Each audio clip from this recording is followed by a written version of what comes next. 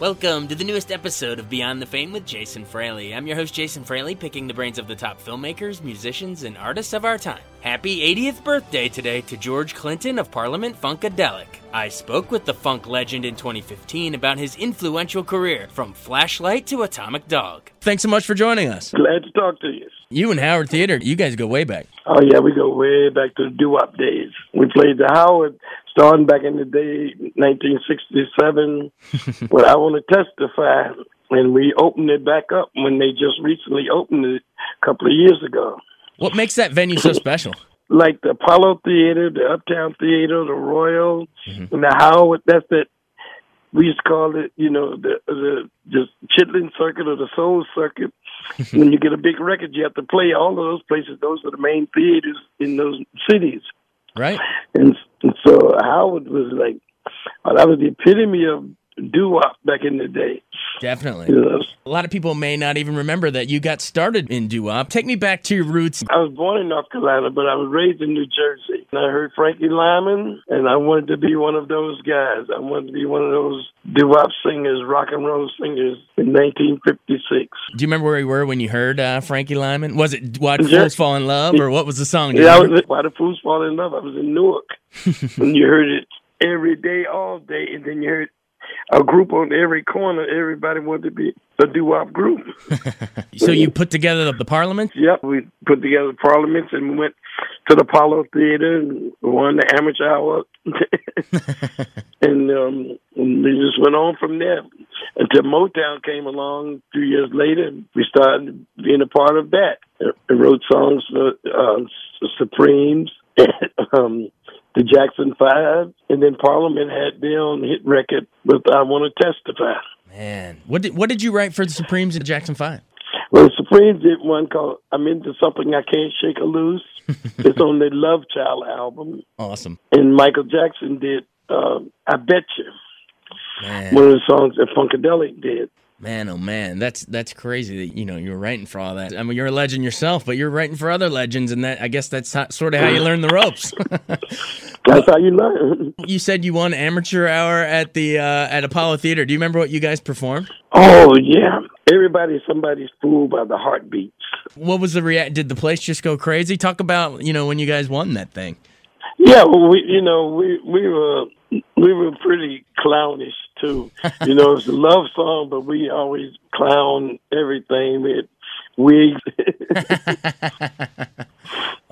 So yeah, we had them all cracking it. That's hilarious. How did you sort of, obviously there was, James Brown, Sly Stone, and some others there along with yourself, but how did you take that whole Motown era that you were talking about and then sort of bring it into the next phase of funk that you started pioneering in the 70s? What do you think it was that helped bridge that transition? Well, the fact that England was coming back over here with the rock and roll that we had done in the early 50s, that the black music had done in the 50s. Mm-hmm. When I saw that happening, I knew we had to compromise what, Motown was doing, because Motown was almost 10 years old, about 68, 69. I could tell then that it was changing. So we just mixed Motown with the rock and roll, the Rolling Stones, Beatles, Led Zeppelin, Jimi Hendrix, all them were doing. Mm-hmm. We just mixed that R&B of Motown with that, and you come up with something pretty funky. And that's what Funkadelic was, loud Motown. And then a little later, Bootsy come along, and he brings Fred Wesley and Maceo, the horn players from the JBs.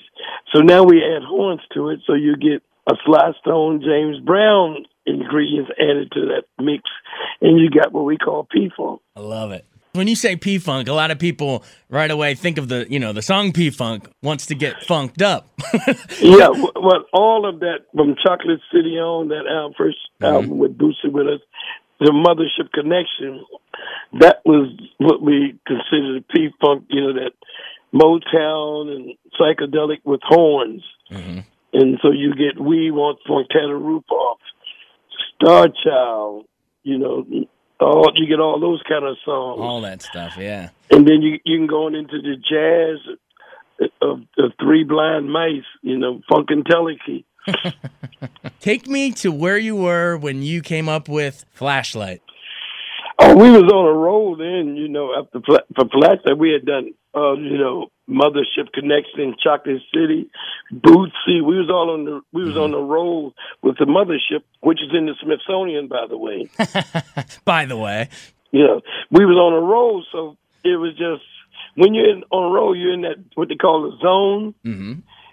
Everything you do is cool. Everything you do is all right. So we just said, flashlight. We just make up a word and just do a song about it. Shine the light on your funk. We could do no wrong at that time. So, but once we did it, was on that road, the idea of using Bernie to play the bass as opposed to Bootsy, even though it was a Bootsy track, Bernie was a brand new sound to use a Moog for the bass. So that's how that song, just came about. Awesome. And like I said, we was on that road. Everything we did was working. Right, because I think either that same year or right after that was Aqua Boogie. Yep, and then Knee Deep. Yeah, you guys just kept rattling them off. Bootsy, Horny Horns, The Brides of Funkenstein, Parlette. In case some of our listeners are, maybe they've heard of you and they've heard of Parliament Funkadelic, but explain to them how it was sort of like two sister groups, right? You had Parliament and it started out just a singing group, doo-wop in the 50s. Right. It was just a 5-man stand-up singing group. Mm-hmm. And then, in the 60s, when musicians started becoming popular bands. Right. Guitar players, drummers. So we had our younger brothers and, cousins, they playing with us as our backup band. And when we couldn't use our name, as most groups get into legal trouble with record companies, we couldn't use the name Parliament. We took the band and called them Funkadelic. We became their backup singers. Gotcha. They were our backup band. We became their backup singers. So with good old funky music, that was the beginning of Funkadelic, with the Parliament singing backups, singing. That's how you got two groups, and then we called it the Parlor Funkadelic Mint Thing. It's awesome. It's all awesome. What you mentioned, Tear the Roof Off the Sucker.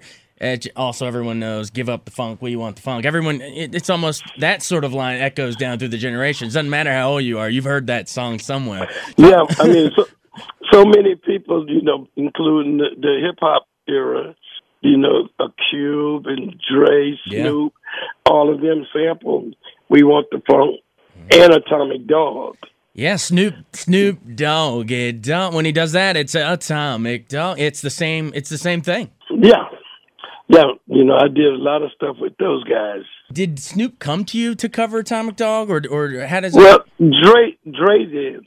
Dre asked me the same way he asked me. I did Tupac. He asked me to do Tupac. And then recently I just did Kendrick Lamar, To Pimp a Butterfly. Oh, okay, yeah, the most recent one. He just played at Kennedy Center, believe it or not. He did a whole big show at Kennedy Center.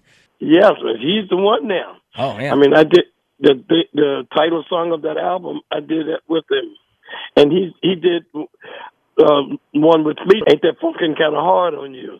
Him and Ice Cube just did that with me. What was it like working with Kendrick Lamar? It's a cool little dude, bright. It's just like when we first started working with the Bootsy, all those talented type people. Mm-hmm. But he's real smart. He learned a lot from all the people that went before him. He's got a very good head on his shoulder. And he's out of Compton, so he got all the NWA ingredients in him. At the same time, he got a lot of P-Funk in him. Him and Flying Lotus, all of those people, that new generation has really got the funk in them. Definitely. I mean, you mentioned NWA, which is huge now with the movie coming out and everything. Everyone's sort of interested in their music all over again all these years later. Yeah. What was it? Yeah, and most of that music is ours in that movie. And again, we're not getting paid for it, so we are fighting, not Cube and Dre, but we're fighting the Universal and all the publishing houses, because all the music in the whole movie basically is ours. The whole thing is based on Funkadelic, Parliament. Because they're using those guys' songs, but since it was sort of sampling your stuff, you think you guys should get a cut of it? That's what you're saying? Oh, yeah. We've never been paid for that music. They put it out between the record company now. Q paid me himself on a lot of stuff. Mm-hmm. But the record companies and the publishing companies, they haven't paid any of us. Matter of fact, they've taken our names off of a lot of the songs, and you get names like Bain and Crane on people instead of the people that wrote it. Mm-hmm. And we don't even know who Bain and Crane is. Right. So we got FBI looking into that. Which specific songs are in the movie that might be, or that Snoop and Dre and them did? Which ones did you collaborate on with them? Well, I collaborated with Snoop. You know, it's Snoop Doggy Dogg. I collaborated with him personally on that, and in Tupac's "You Can't See Me." Oh, man. I did that. You know, live. It wasn't a sample, but I did a lot of stuff with them live. But most of the samples, people have been sued in my name. Over 1,000 people have been sued in my name, and I'm not even the one that sued them. Right. I gotcha. Well, all the legal stuff aside, hope you get all that worked out. But just in terms of working with them as artists, tell me a little bit about what it was like working with Tupac first, and then Snoop. Well, I mean, Tupac was cool. I knew him from the Digital Underground, so it was always easy to work with him. Right. Snoop was easy to work with, because Dre called me up, and that was real easy. Cube was probably the easiest of all because I worked with him so many times. Mm-hmm. He did videos and records of mine. I did same for him. Matter of fact, he just did the new record with me and Kendrick Lamar. He just did the remix of that in himself, and he did the video. Do you take certain pride that, because there's a lot of artists that have come and gone. Let's say that, they probably came up right when you did, but they've disappeared over the years. But do you take sort of pride that so many of these, newer artists keep bringing your stuff back and that you're still so relevant? And even in Kendrick Lamar, the hottest music today, you're still that relevant? Yeah, well, I tried to make sure that I was by staying in touch with all the new stuff that comes out. Right. I try to see what they're doing and be a part of it, as opposed to being afraid that they're moving me out. I try to help them, and that way that keeps me around. It's kind of mutually beneficial. It's instead of fearing that they're going to move you out, like you said. You're gonna stay part of all this. Yeah, that's what a lot of people should learn, that don't fear each other. Try to help each other. That helps you stay around. But the natural order of things, people say you're old school, he's new school, and blah, blah. You get afraid of that, and you want to fight back, and all you're doing is removing yourself by being upset.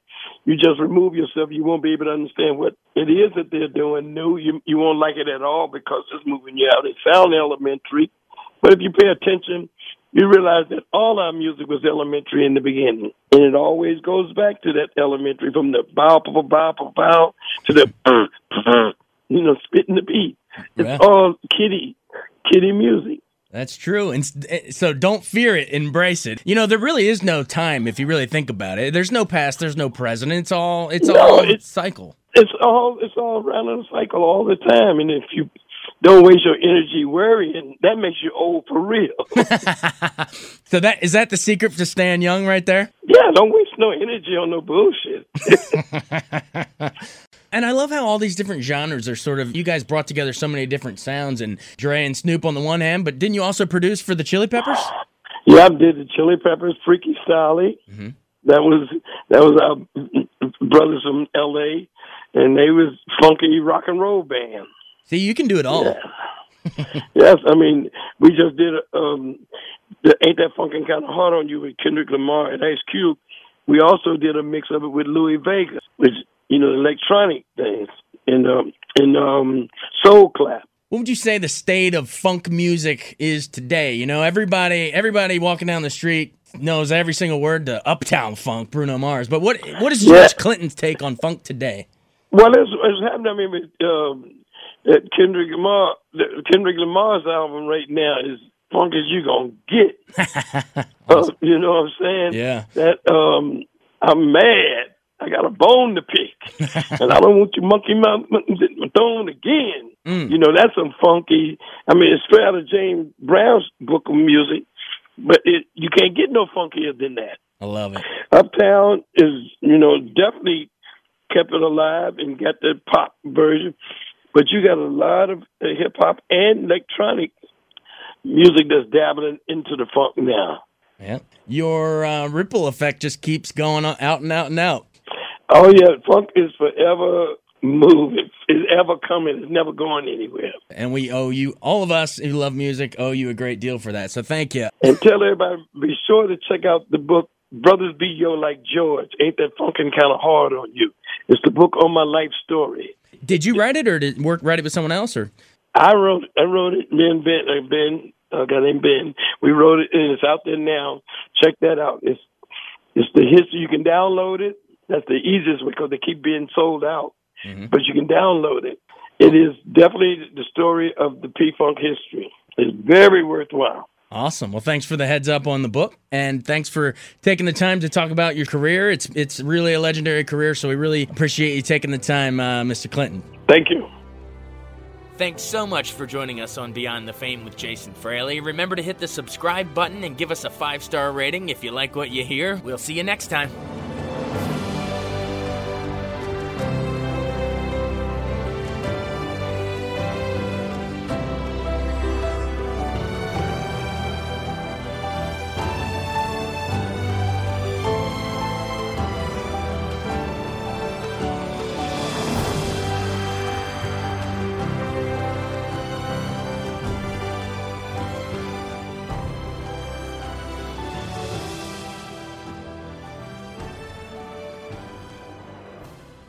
I wanted to take a second to tell you about an app I really enjoy. Living in the DC area is great, and Podcast DC gathers all of the local shows that I like all in one local app. Health, sports, local news, politics, and so much more. Podcast DC is the new local app with hundreds of DC area podcasts to choose from. I can earn exciting rewards just for listening and share the podcasts I love instantly. Available in the App Store or in Google Play, listen local with Podcast DC.